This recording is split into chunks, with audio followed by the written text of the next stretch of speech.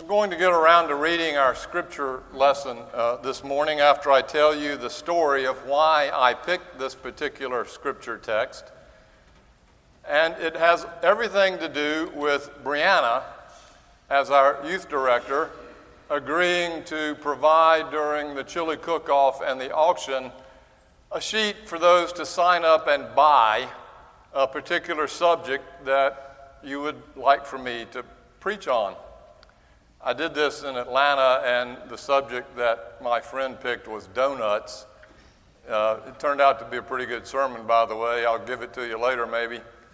But I was a little anxious about this one, especially when I heard that Trip Means was the one. He may have been the only one to bid on it, but he was the one who bought me. And so this was 4 or 5 weeks ago, and when I heard that Trip had bought the subject, I asked him what it was going to be. I don't know yet, he said. I'll let you know. Well, don't wait too long. Okay. So every week, Trip, what's the subject? I don't know yet. I'll let you know. Easter Sunday last week rolls around. Trip, I'm preaching on this next Sunday. What's the subject? I'll let you know. I tell you what, let me know by tomorrow. So at 11:59 p.m. on Monday night, just kidding, it was 5:59 that afternoon, I got the subject, and it was procrastination.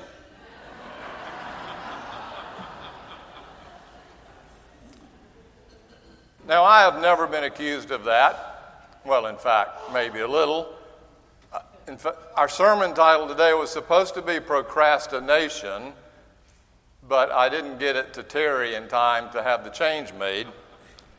So just go with what we have. I have a lot of personal experience in this subject, but I have never gotten around to preaching about it, at least not directly.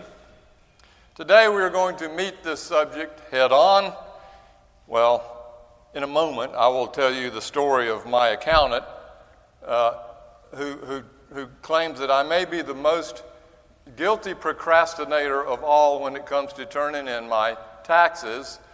When I found out that you didn't need to get them in until October the 15th, then it became October the 7th, and then maybe the 9th, and then maybe the 11th. And anyway, he got them done, and what a great opportunity, you see, not to have to deal with things early when you can just do it in October. My maternal grandfather, who never graduated from high school but became a very successful businessman with Sexton Foods, sat me down at my high school graduation experience when I was visiting their house after I graduated. Said, "Now I'm going to give you some advice, Steve." "Okay, Granddaddy, what is it?" He said, "Never ever use the word get around to it. Do today what can be done today, and don't let it wait until tomorrow." And as he lectured me about the issues around procrastinating and putting things off, he then reached into his pocket and pulled out one of those little coin-size wooden chips on which it was written, "To it." And he said, "Now I give you a round to it. Always keep it with you so that you can never need to say until I get around to it, because now you already have one." At which point I put it in my pocket, like I did with many of my treasures, and it fell out of the hole in my pocket that I never got around to sewing up. Now, before I get around to the scripture lesson, let me also share that there's this other personal malady that infects us besides procrastination, and that's precrastination. If you've never heard of that, procrastination is putting things off, delaying or postponing something, but precrastination is obsessively getting it done way too soon. The anxiety of the ending hangs over us so powerfully that we just want to get it done and get it over with. And while this may seem like a good thing, the tasks that really matter in life, like love and learning how to grow up and forgiveness and reconciliation and spiritual growth, should never succumb to procrastination. It takes a long time to grow in those ways. Things that matter should never be done quickly. So I think about it, every character in the Bible, except for maybe David, started late in life when they heard God's call to go and do what God told them to do. They had to season, they had to ripen. And Israel wandered in the wilderness for 40 years before they made it to the promised land. There was some seasoning that was needed. Procrastination, getting to the end too early, may be just another way for us to avoid what really matters. Avoid the depths and the mysteries of life. Avoid the pain and the suffering of life. Well, I'm just going to get through grief as soon as I can and get on with it. Doesn't work. Without wrestling with the demons on the dark side, just like Jacob and Job wrestled with their own demon angels, the result will be like a mud puddle 2 feet wide and 1/2 inch deep, instead of the life-giving, deeply flowing waters of the river of grace. Sometimes what looks like procrastination may in fact just be patience. In fact, patience means waiting in pain, from pathos. Jesus waited until he was 30 to go public. He only had 3 years of ministry. God seems to wait too. Does God procrastinate? Certainly it seems that way. When the people of Israel had been exiled into Babylon, the psalmist cried out, "How long, O Lord? How long?" For it seemed like God would never act again. And God did, but it was 2 generations later. To sit in the mystery of uncertainty without tying things up, I think, is the best definition I know of faith. To sit in the mystery of uncertainty without tying it up. Faith is not something one has as much as one seeks and grows. Now, I'm going to get to the Bible reading in a minute, but let me also say that procrastination may not be the best strategy either, even when things are meaningful. Most of us put off things because we don't want to wrestle with them. We want to avoid it. It is uncomfortable. It might be a conflict. It might be some other reason. We just don't want to work. Who knows? But the best strategy I have found when it comes to things of importance, that is to say, deeply meaningful human things that matter the most, the best strategy I know is to begin the process knowing that it may take a long time. Sooner or later, you have to step into the process of beginning that growing part. Maybe it's a process of learning how to be responsible, or maybe it's a process of learning how to control your emotions, or maybe it's a process of reconciling with someone you've broken with, or maybe it's a process of trying to find sobriety, or maybe it's a process.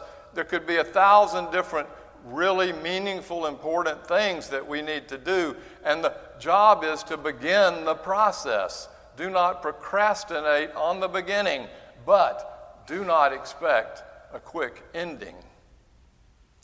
In most cases, the sooner we start, the better. This is especially true when it comes to love and hope and faith. and relationships. These take time to ripen. This is so important that nothing else matters, I think, especially not our work. Our work, which seems to give us a facade of busyness, that a sense of importance, like return on investment, that we're this machine-like agent whose job it is to simply produce, and whatever it is we produce, the more hours it takes for us to produce it, the better.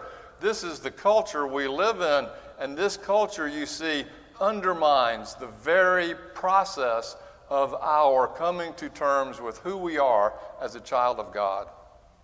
I can't tell you the number of times I speak with older men, one of whom I am fast becoming, it seems, who share with me their deep regret that all they did in their life was work. They were successful by cultural standards. They devoted all of their time and energy, 60 hours or more a week, and they had convinced themselves that they had made it until the time came when they looked around or they had time for it, and their wife was gone, and their children didn't care, and their friends were off doing their whole thing. And then they retired, and what they retired into was a vacuum with nothing to move into except the nostalgia, the sad, tragic nostalgia of all the many years they worked in the past. There was no secondary passion. There was no art. There was no aesthetic. There was no poetry. There was no friendship. There was no deeper part of life that mattered to them while they were going through this. And you see, life is a continuum, and we can't just like do this and fall off and expect something new to be born if this thing before hasn't been being born during the process. That part of us into becoming who we were created to be, the image of God, is what matters. That's our purpose. Work certainly helps fulfill that, but work is not our purpose. Whatever we do in work is simply to help us discover who we are as God's child, to fulfill the wholeness in us that God sees us to be. In the end, that looks like Christ, that kind of kindness and love and compassion. In an article in the Harvard Business Review, Clay Christensen wrote, "Over the years, I've watched the fates of my Harvard Business School classmates from 1979 unfold. I've seen more and more of them come to reunions unhappy, divorced, and alienated from their children. I can guarantee you that not a single one of them graduated with the deliberate strategy of getting divorced and raising children who would become estranged from them. And yet a shocking number of them implemented that strategy. The reason? They didn't keep the purpose of their lives front and center as they decided how to spend their time, talents, and energy. The purpose of our lives, of your life, the purpose.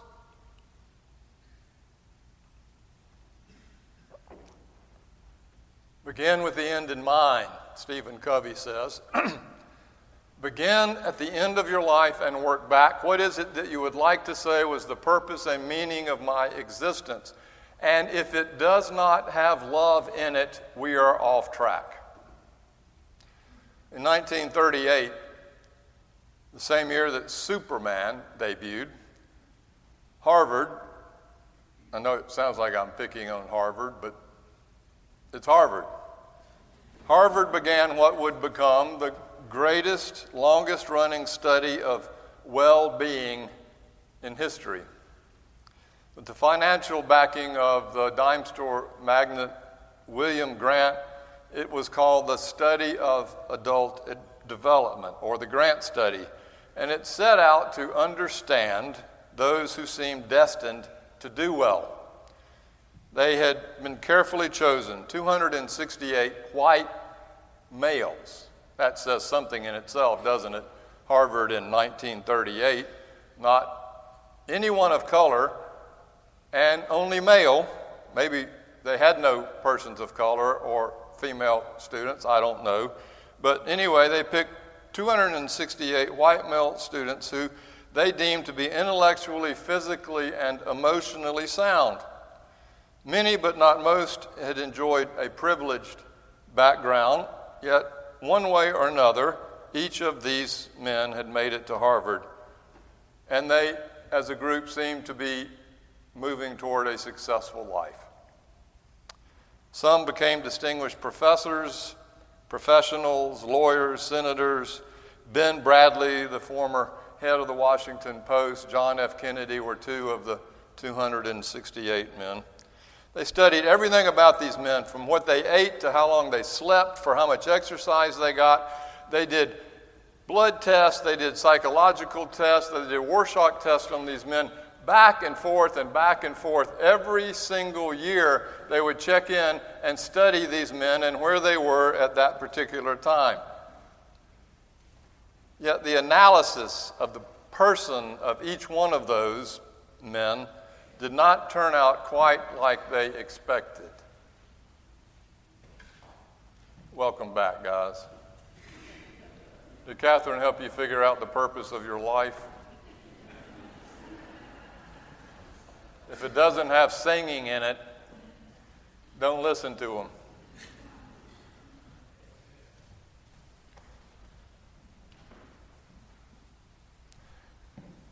They undertook this analysis to find out what a normal person would actually be like, but they were actually really trying to discover what it looked like to be a super achiever normal person.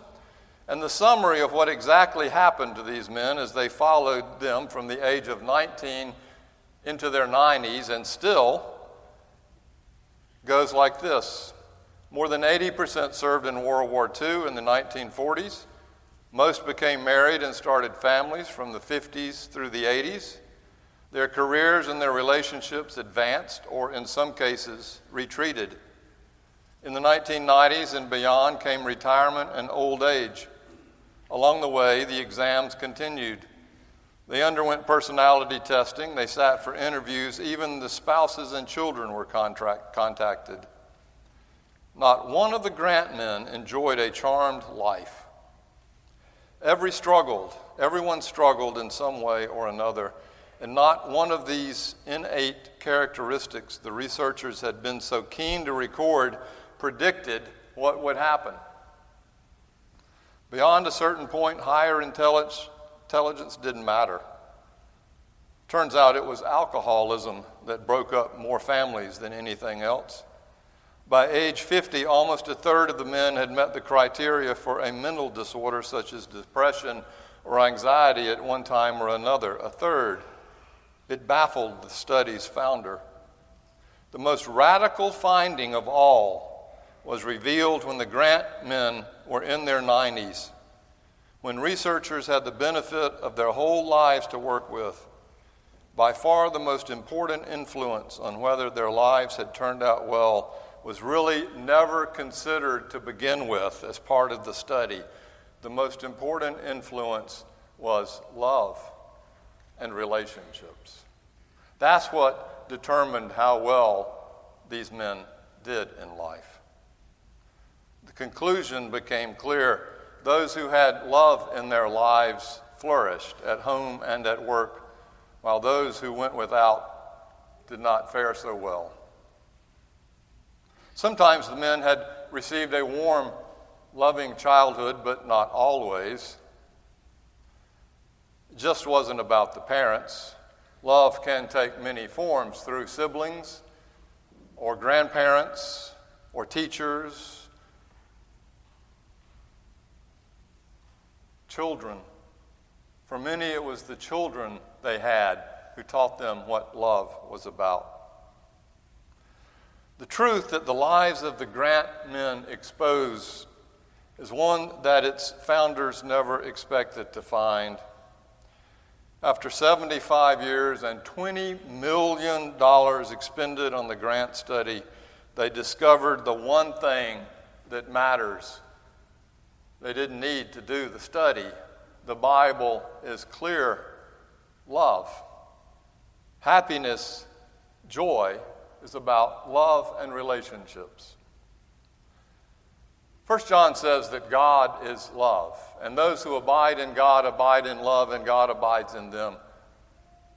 God is love.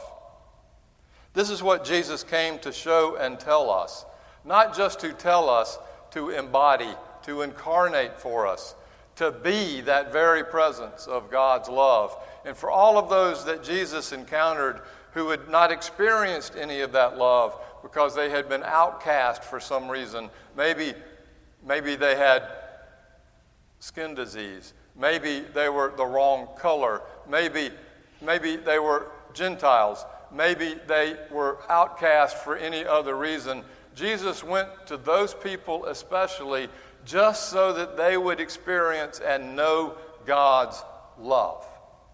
And everything he did and everything he said was for us, for them and us to know God's love. Even the last act of his life, which was to give himself up on the cross, not to satisfy God's need for a sacrifice. Hear me about that. God's need for a sacrifice is not the point, nor do I think that's the issue. The reason Jesus did it is because we desperately need to know God loves us. And when you give yourself up for that, there's no greater gift you can give. Jesus always talked about the kingdom of God, the kingdom of heaven, and he's not talking about what happens when we die and go there. He's talking about how we live now and how that kingdom of God in heaven is present with us now and how we are able to live into that love and kingdom now. God does not procrastinate on that gift. It is ever before us. We do not have to wait for it. We just simply have to begin taking it into us, accepting it, letting it be with us, that place, that space, that presence with us, a place of loving kindness and gratitude and forgiveness and reconciliation and intimacy and justice and real relationships built on the hard work of God's love and gift to us. Told you I'd get around to the text. This is the text. It comes from Matthew. It's known as the parable of the 10 maidens, or the wise and foolish maidens. The urgency of this should not be missed. Then the kingdom of heaven will be like this. 10 bridesmaids took their lamps and went to meet the bridegroom. 5 of them were foolish and 5 were wise. When the foolish took their lamps, they had procrastinated. Unprepared, they took no oil with them, but the wise took flasks of oil with their lamps. As the bridegroom was delayed, all of them became drowsy and slept. But at midnight there was a shout, "Look, here he is, the bridegroom, come out to meet him." Then all those bridesmaids got up and lit their lamps. The foolish said to the wise, "Give us some of your oil, for our lamps are going out." But the wise replied, "No, there will not be enough for you and for us. You had better go to the dealers and buy some for yourselves." And while they went to buy it, the bridegroom came, and those who were ready went with him into the wedding banquet, and the door was shut. Later, the other bridesmaids came also, saying, "Lord, Lord, open to us." But he replied, "Truly I tell you, I don't know you. Keep awake, therefore. Keep awake, for you know neither the day nor the hour."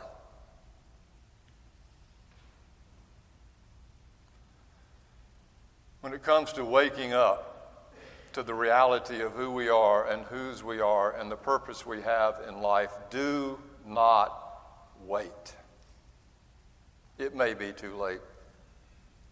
When it comes to becoming a human being, learning how to love and listen and relate and live into faith and forgiveness and joy, do not wait. Fish or cut bait.